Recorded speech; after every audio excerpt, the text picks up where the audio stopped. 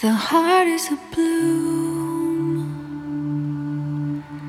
It shoots up through the stony ground, and there's no. The internet is, and also some other things about our culture combined with that, including a lot of emphasis on productivity and the consumption and productivity being kind of the only forms of feeling like you're making accomplishment or having a meaningful life. These things combined make it so that we can really run through our entire lives and miss a lot of, again, what I would call reality. That was Esther Emery, and she has written a book called What Falls from the Sky. And it is her journey of unplugging from the internet for an entire year. It's so well written. It's gorgeous. It's beautiful. And my conversation with Esther created a kind of space, for me anyway, that made me re-examine some of the ways that I look at how I fill the spaces in my life. And so I loved my conversation with Esther. And I really, really loved her book. Again, it's called What Falls from the Sky. You can get it anywhere you buy books. I'll put the links on my show notes. So get into that and enjoy this interview. Before we get into that, though, just a reminder that my newest book, which is called Whole, Restoring What's Broken in Me, You, and the Entire World, is just about to release into the wide, wild world. So you can go to steveweens.com/whole to find out all about it, how you can buy it and share it. I hope that you do that. So without any further ado, though, enjoy my conversation with Esther Emery. Man, I am so glad that this finally worked out. When you sent me your book, I started reading it immediately in my backyard. And it was like one of those times where, sometimes when I'm reading books, they're good. This time it was like I was immediately drawn in. You're such a good writer, and the story is so compelling to me. And it's your life. So, that should be a good thing for you to hear. Thank you so much. I think that this story has some of the most beautiful moments that I've had the opportunity to experience in my life. And I appreciate that you can experience that as a reader. That's definitely what the intention was. Well, and I'll get into this too, but essentially, your book is about a year that you took off of the internet for various reasons. And you write about your marriage, and you write about some struggles you have with it. And what was so compelling to me from the first pages was I was immediately drawn into the tension of it. And that's what I love the most. I could feel the, oh no, she's going there. And that's what I loved most about it. So I have a bunch of questions, Esther. So do you mind if we just dive in? Yeah, sounds great. I'm ready. Okay. So talk to me about your spiritual background, your family. What did you grow up believing? And then take us all the way up until you started, the point at which you started writing this book. Well, I can't tell you about my faith without telling you something about my mother and my unusual upbringing. My mother's name was Carla Emery, and she was an author and speaker in what we now call the Back to the Land movement. So she had been raised a farmer's daughter, and she lived in a rural life in the 60s and 70s. And the way she told it, these people started coming out into rural communities looking for this hippie lifestyle or wanting to reconnect with the land. And the way she told it, they had no skills, and she felt sorry for them. She literally thought that these city people who were trying to reconnect with the land were going to kill themselves. She made it her life's work, first gradually and then with a great deal of passion, to record country living skills and food self-sufficiency skills, to record all this information and to share it.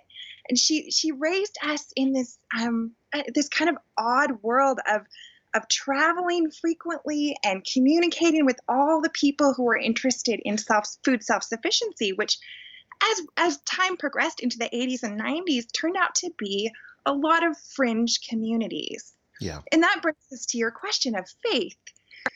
she was very comfortable as a born again Christian. She was very comfortable with seeing the Jesus that she loved in all sorts of places.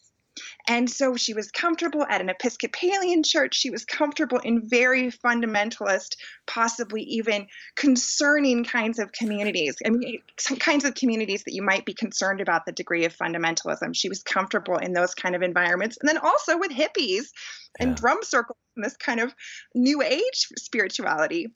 So as a child, I was both amazed by her just tremendous love of Jesus and her like the kind of childlike faith that she had. And I was also just completely cynical because it didn't seem to have a through line. It didn't seem to have it didn't seem to be true because it wasn't grounded in something that seemed consistent to me. So as a teenager, I became extremely resistant to anything having to do with Christianity. I declared myself an atheist. I said, it just isn't working. You know, you cover your eyes when you look at all the bad stuff regarding faith, and you just have this kind of childlike perspective of it, and I don't buy it. And I then spent, almost 15 years feeling like I might have some kind of corner of my heart left that would still be connected to Jesus, but nothing I was going to reveal in a public way. Yeah.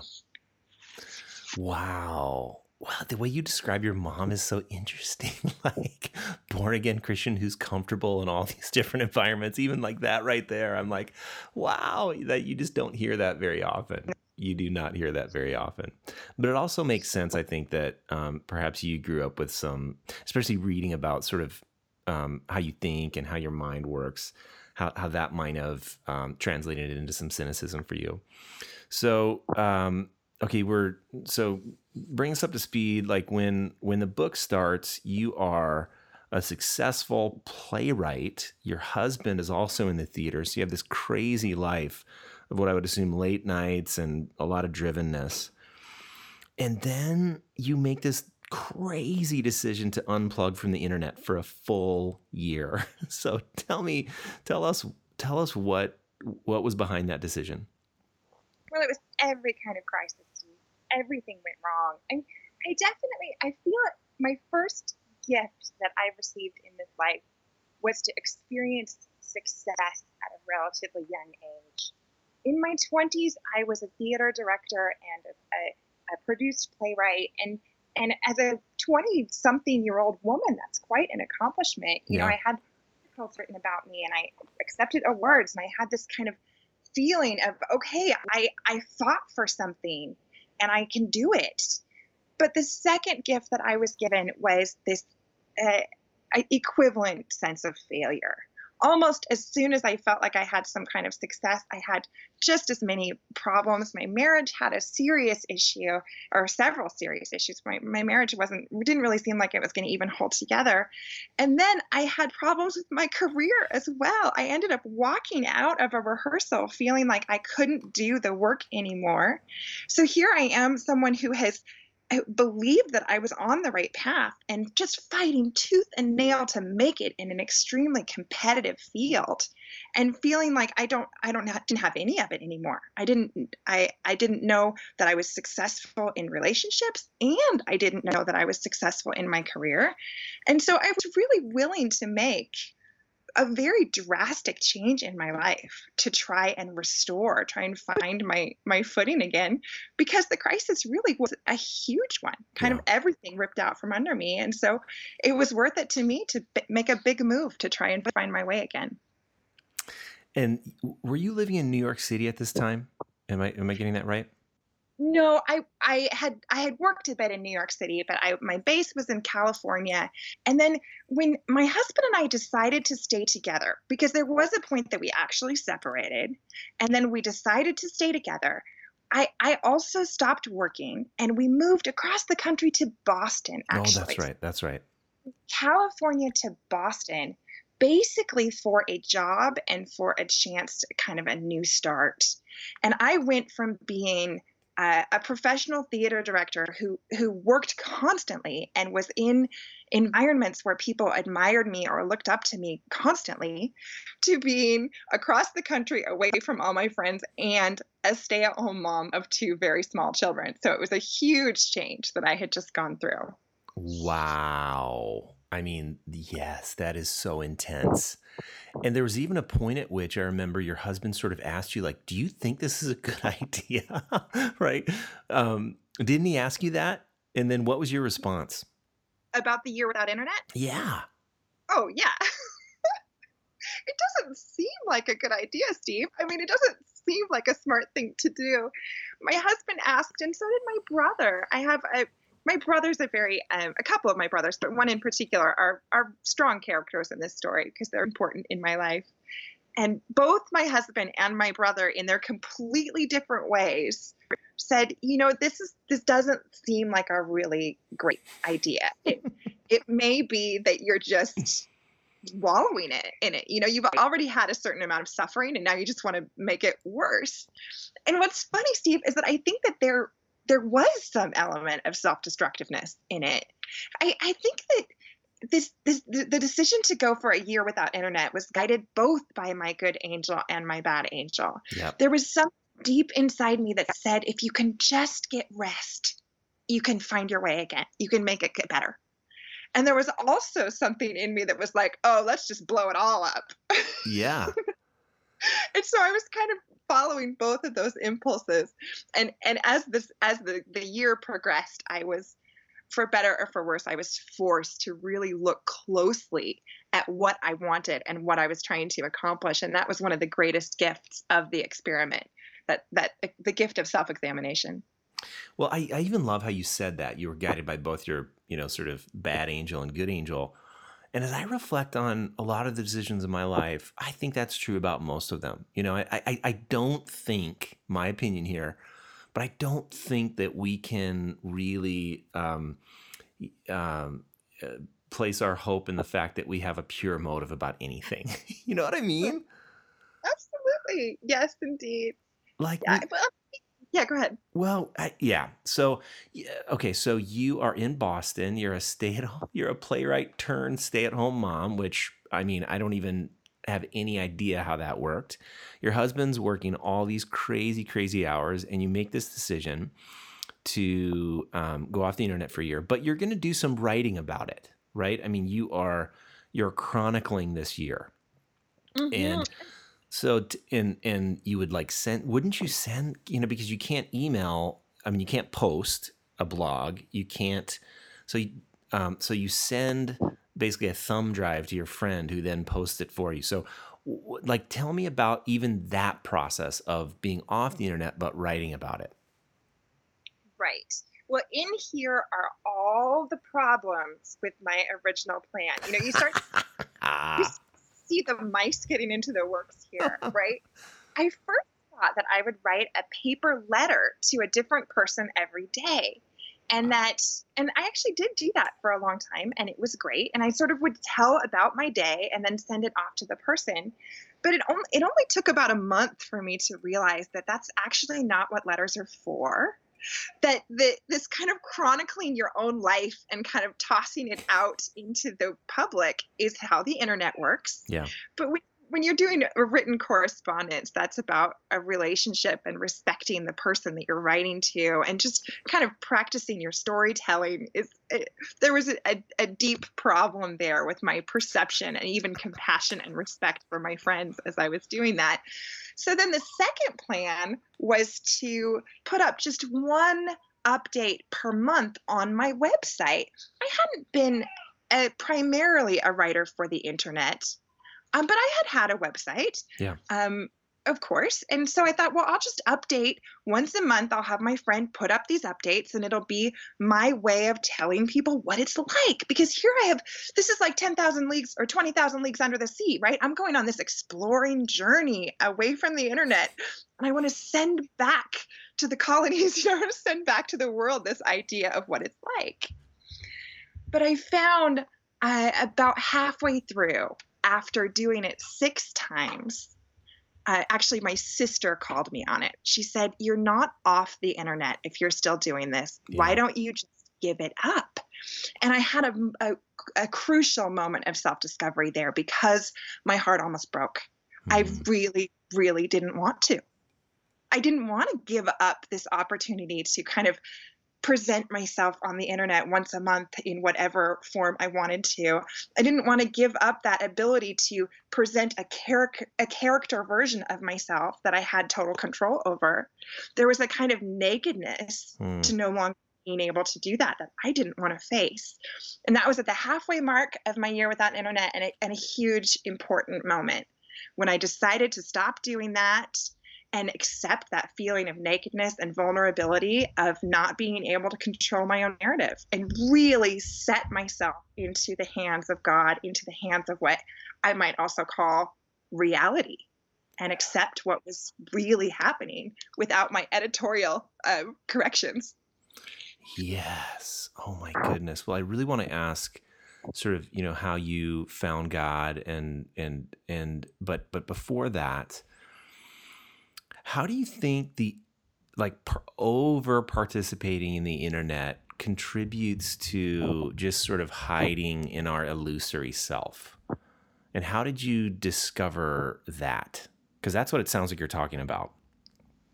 Absolutely. And I think we should take note here that this is a universal human thing, Yeah. and it's a thing about our particular place and time.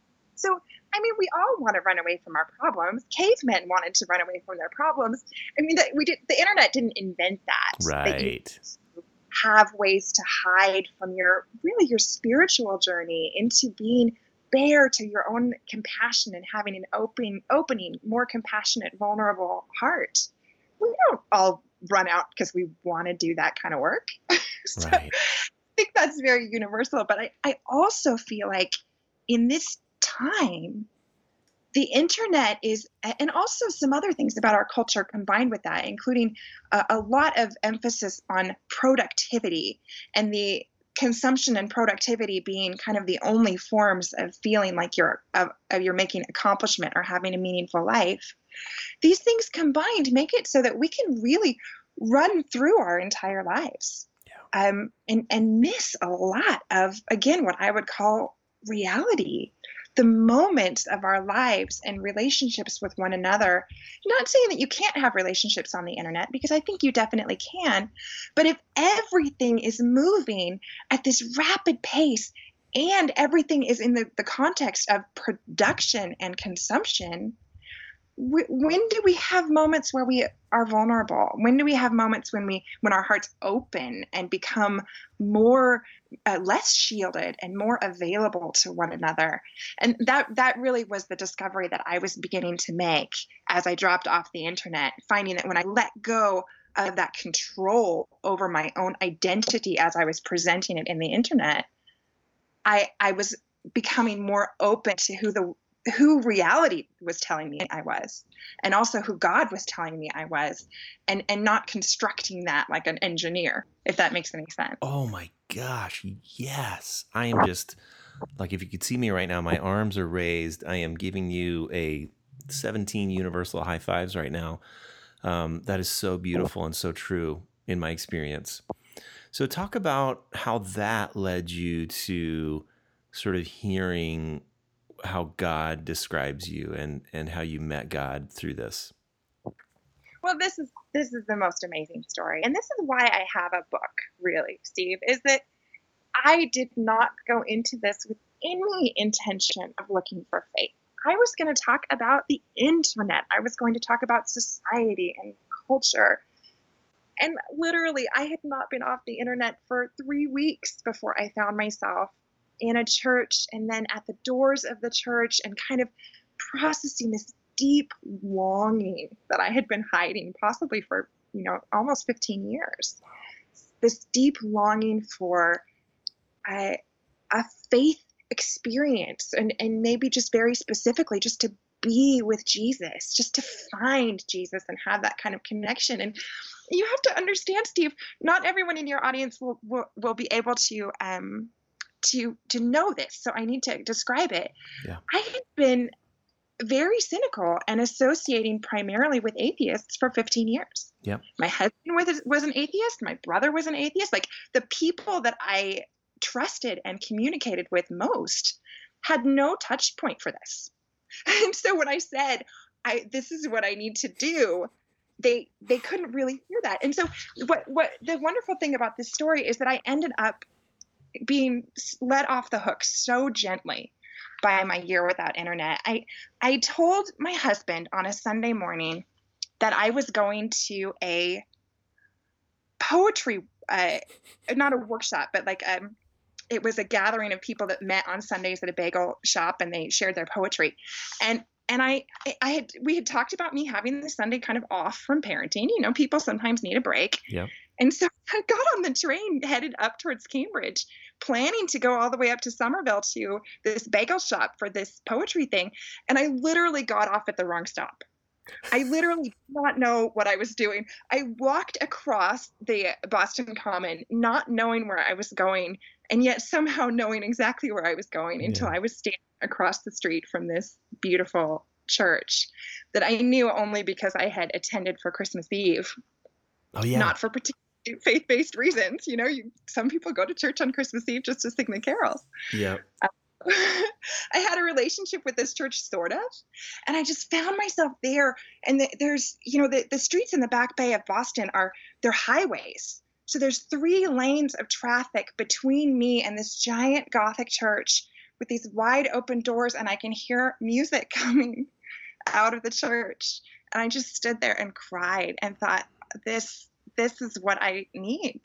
And to have the grace and ability to, the forgiveness that it takes to say, you know what, you don't have to justify anything. You don't have to justify the last 15 years of not wanting to be here. You don't even have to tell your husband where you're going. Just come in. Yeah. It was an amazing moment. And I think it's because that happened to me, and because I allowed it to happen to me, that I have this story to share, and that I was able to write this book. I love how you said that. Like, it doesn't, the 15 years, it's not like you had to make up for that. Well, now you have to do penance for at least a year to, sort of make up for all the wandering you did. No, it was like, no, there you are. And you can just go right in and start right there. And, God was with you the whole time in the 15 years, and God is with you now. And I love that. Esther, I love that. That is so beautiful. Wow. Yeah, it's a gift, really. And that's again the reason why I have a story, and it's also the reason why I tell the story. I think to be able to share the unfathomable power of forgiveness. And this is something we toss around all the time, Yeah. outside of, but certainly in the church. Oh, sure, it's amazing. It's so amazing. We use these really big words, but to be able to say, this is my story of it, and I'm not going to tell you about it. I'm just going to show you how it happened.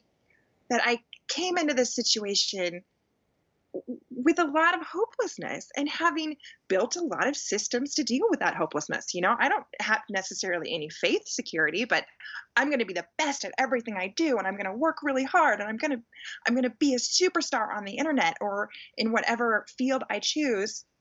To be able to transition from working so hard for every bit of meaning and self-respect, to just simply receiving such beauty and hope.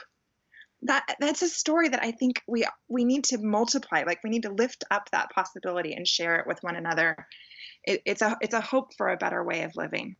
Gosh, well said. So how did you take this reality back to your atheist husband and your family and your friends? Well, I took a little bit slowly.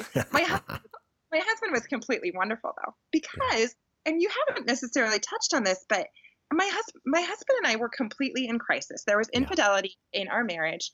And, it was at a time when we weren't completely sure that we could be married. I mean, we got together kind of young, and we'd been living without a really clear direction. And so the idea that we were going to divorce and live different lives was a very real idea for us over some time. And when we decided that wasn't what we wanted, that our marriage really mattered and we wanted to make that work again, there was just some painful stuff between us that we were going to have to restore. And it was going to take some, nothing less than a miracle, really, to kind of have restoration and comfort with each other after feeling a really great pain. But right around the same time that I felt like going to church, some kind of amazing things were happening in our relationship where I wasn't on the internet and I wasn't feeling any kind of obligation to, gosh, I have to be the best at things and I have to spend hours and hours in the workforce showing people how awesome I am.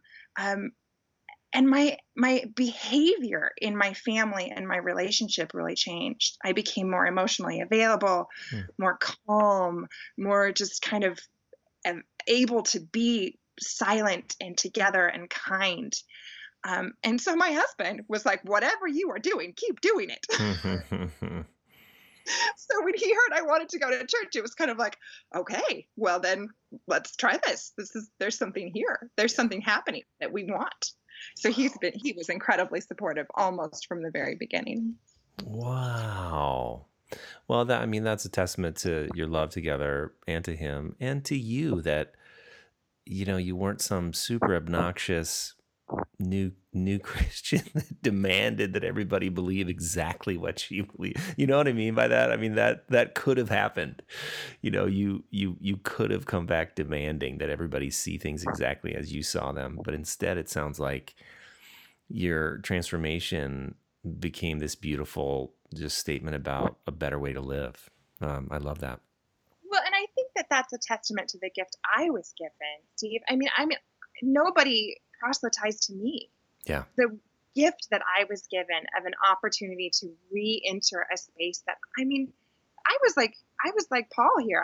I literally denounced the church. Yeah.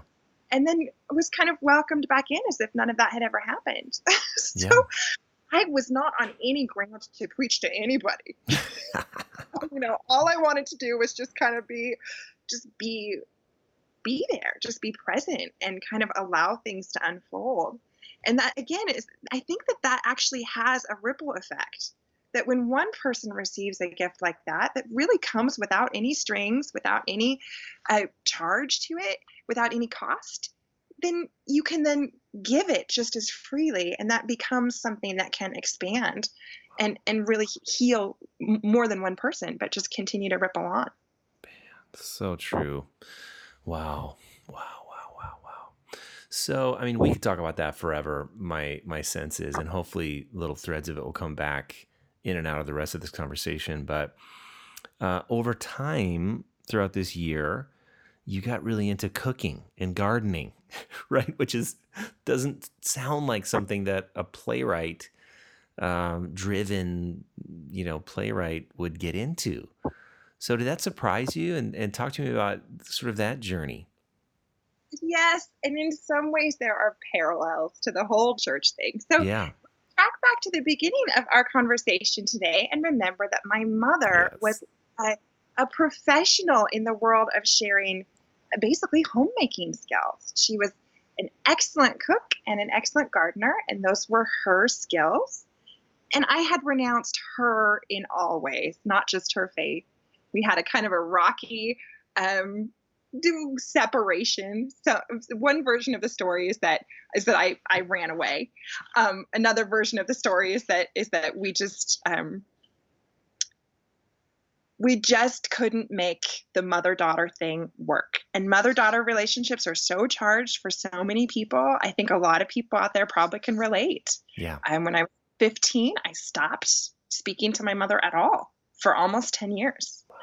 And in that time, I almost completely forgot that I ever knew how to run a canner or a pressure canner and to store my own food.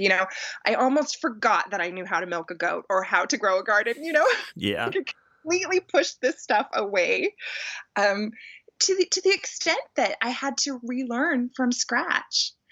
And that desire to be connected to the bread making and the gardening came to me with the same kind of bubbling up truth that my desire for Jesus did. I'm not trying to say that they're the same thing, but it was that same feeling of, this isn't my version that I'm presenting to the world. This isn't something I'm engineering. it's coming up from a more honest place.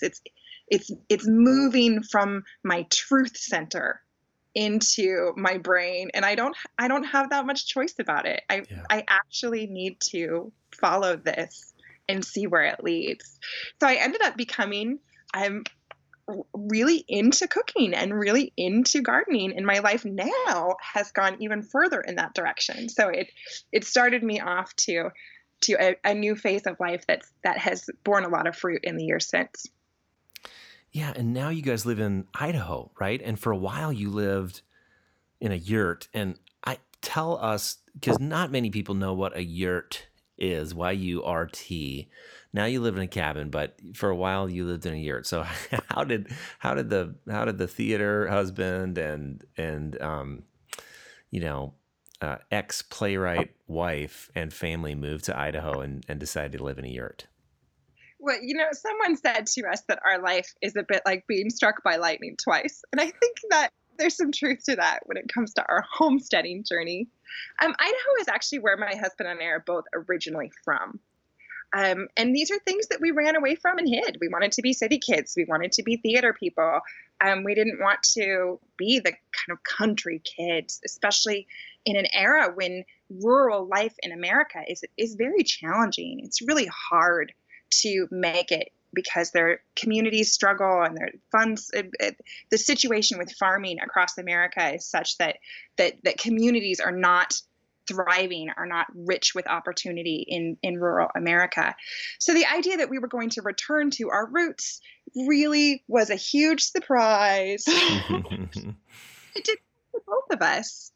And my husband's version of all of that was a little different from mine. So remember, I was really into cooking. I wanted to get my own hands into my livelihood. I wanted to be responsible for where my food was coming from, even make my own clothing, practicing those old crafts of self-care and getting out of that production consumption model that we talked about earlier. Well, so my husband looks at that same version and the same concept, same ideas, and he says, okay, so for me, what that means is moving to the woods and building a house out of trees.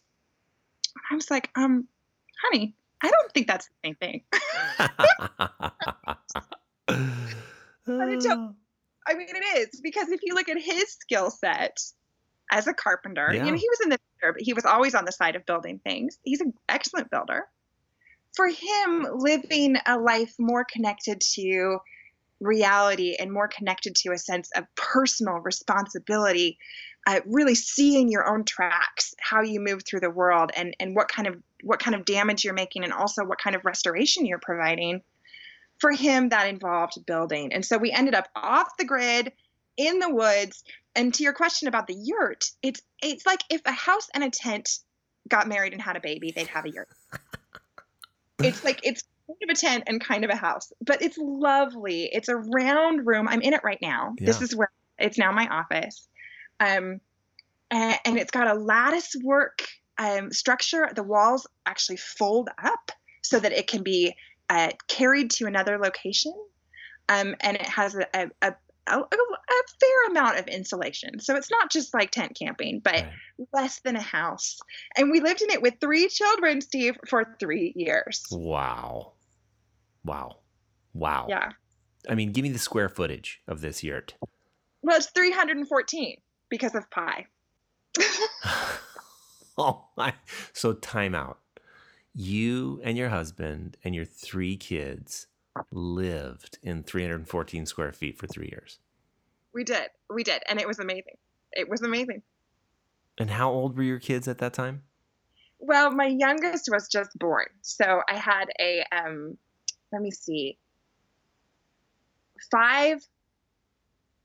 5, 3, and 6 months when we first moved here. Wow. Yeah, and you know what? It really was an adventure. Yeah. And we had no electricity and we're carrying our own water for 2 years. And we didn't even install solar panels until we had been here for a while. And, to understand why this has value to me, you have to be able to imagine how the year without internet had value to me. I discovered when I went off the internet that truth happens when you strip away some of the trappings. And it wasn't really about hurting ourselves. It wasn't suicidal or self-destructive in so much as it was just this trying to strip down to what really matters and feeling like I only get to live this life once. I only get one shot at this.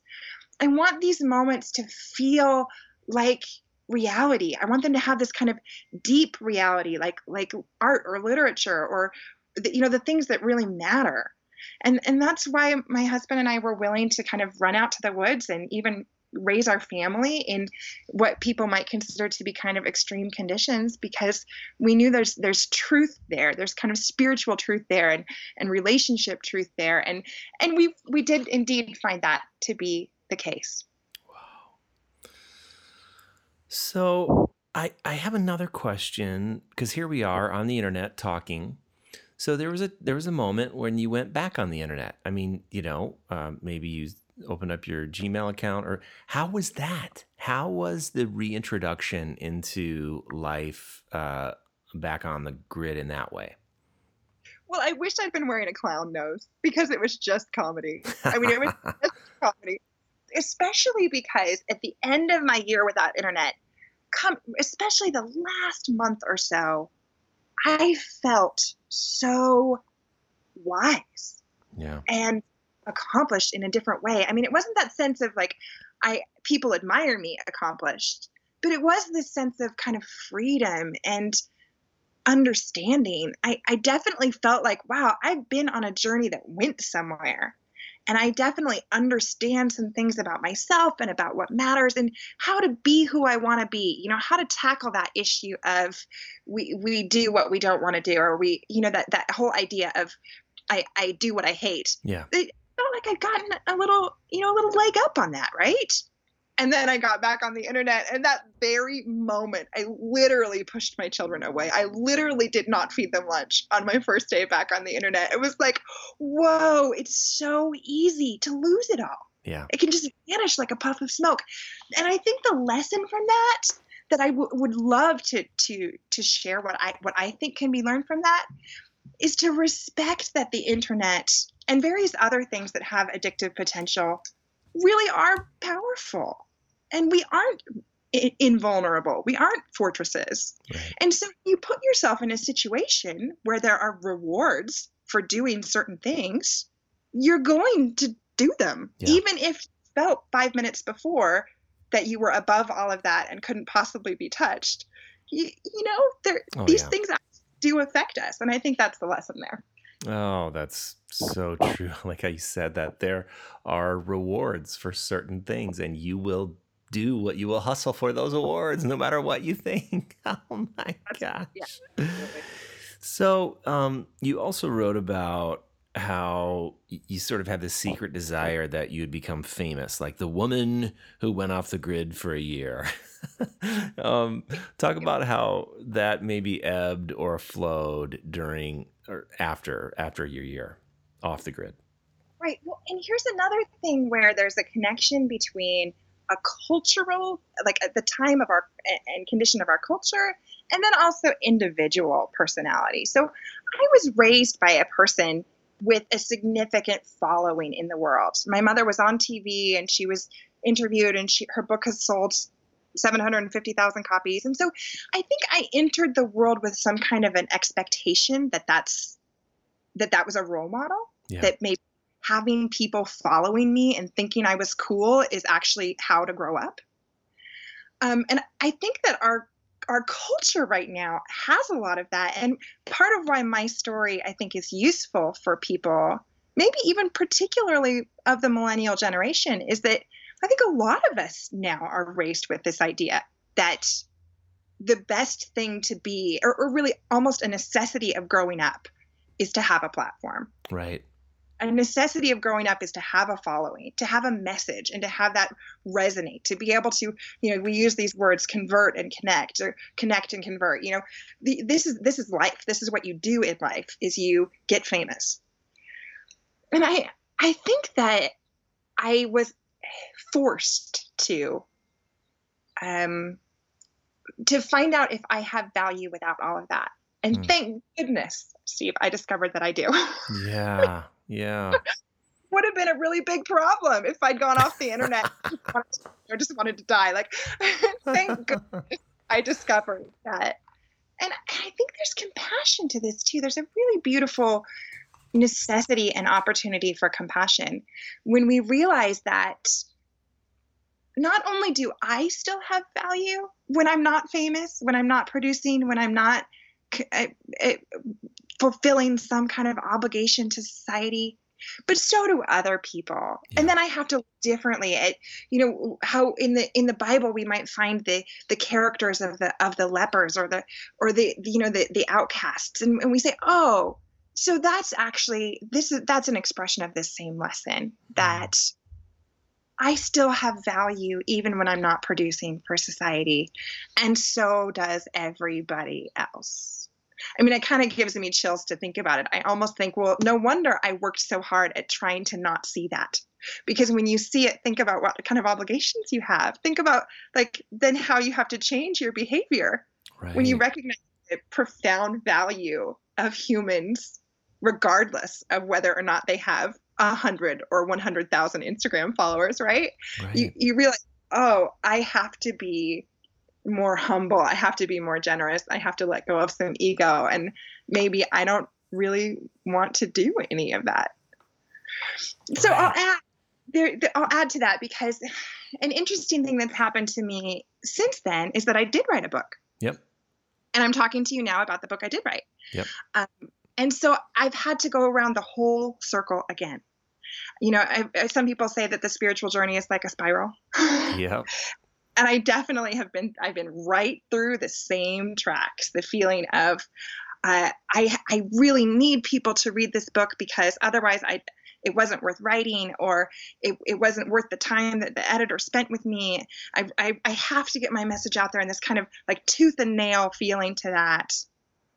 And then also kind of coming around the bend and going, oh, no, it actually works the best when it's a generous impulse. It works the best when it comes from a gift. Remember that gift that I got, that I was given this gift of insight and forgiveness. And it works the best when I just give it generously and don't demand some kind of following or status related to that. And I feel like I just keep chewing over that again and again. And you know what? If that's my bone to pick for my life, there's worse things. There's worse journeys than that one, I think. Yeah, I agree. It's a spiral. And what's frustrating about that it is a spiral, is that, have you ever thought like, man, I thought I was going to be over that by now? Like I really thought at age 47, 46, I would be over that need to impress people. And yet I am not, and and it's not like we don't move towards grace, towards God, towards generosity, but we don't necessarily completely overcome these major bad angels, maybe, if you want to call it that way. And so thank you for that. That was a gem. That was a golden nugget that I'm going to think about for quite a while after our conversation. Okay, my last question, Esther, is a bit of a tricky question. You might have an answer for it, you might not. But is there anything that you wished I would have asked you that I didn't? That is a hard question. I think I love just conversing and seeing where the conversation goes. But I think I never get tired of talking about hope. And I never get tired of talking about the necessity of and the importance of sharing your stories of hope. I think if there's any criticism that I have of myself writing this book, What Falls from the Sky, and sort of the life that I've been sharing, it's that sometimes I get caught up in just my version of the story, and I want people to fund my revelations and my kind of spiritual development. And And I love to remember anytime that I'm in contact with another person, I love to remember that the greatest gift is to be able to just tell someone there is hope. And even if you're as broken as I was, even if, on the first page of this book, I was driving 113 miles an hour on a freeway in California, thinking that my marriage was over, and I didn't have any place to go. And I end the book with so much hope and potential for goodness, and having received so many gifts. And I think the most important thing that I can share anytime that I have the opportunity is to say, it's possible. Really amazing transformation is possible. And nothing is so broken that it can't come to life again. So if I wanted you to ask one question, it would be something that I could give that answer to. Beautiful. Oh gosh, that's good. Well,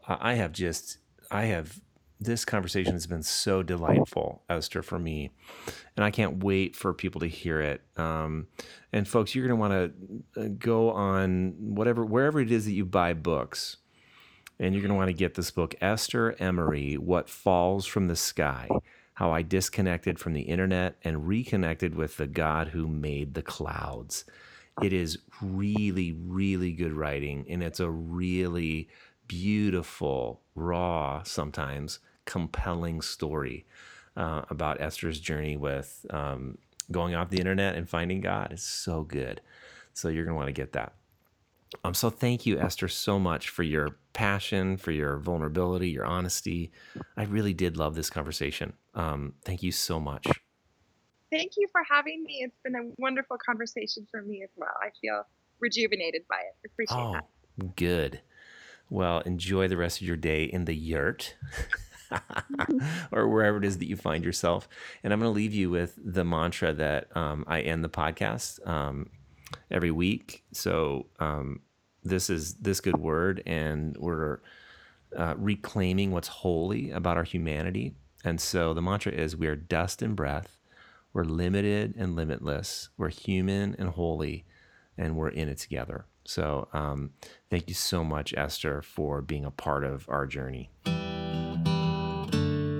Thanks so much for listening. You can follow me on Facebook at Steve Wiens Author, Twitter at Steve Wiens, and Instagram at Steve Wiens. And you can find all my work, all my books, the show notes, all kinds of other fun stuff on my website, stevewiens.com. And please consider supporting me on Patreon. Lots of fun benefits for all levels of patrons. Check it out at patreon.com/thisgoodword. The truth was, you knew you were losing that fight in your suburban backyard.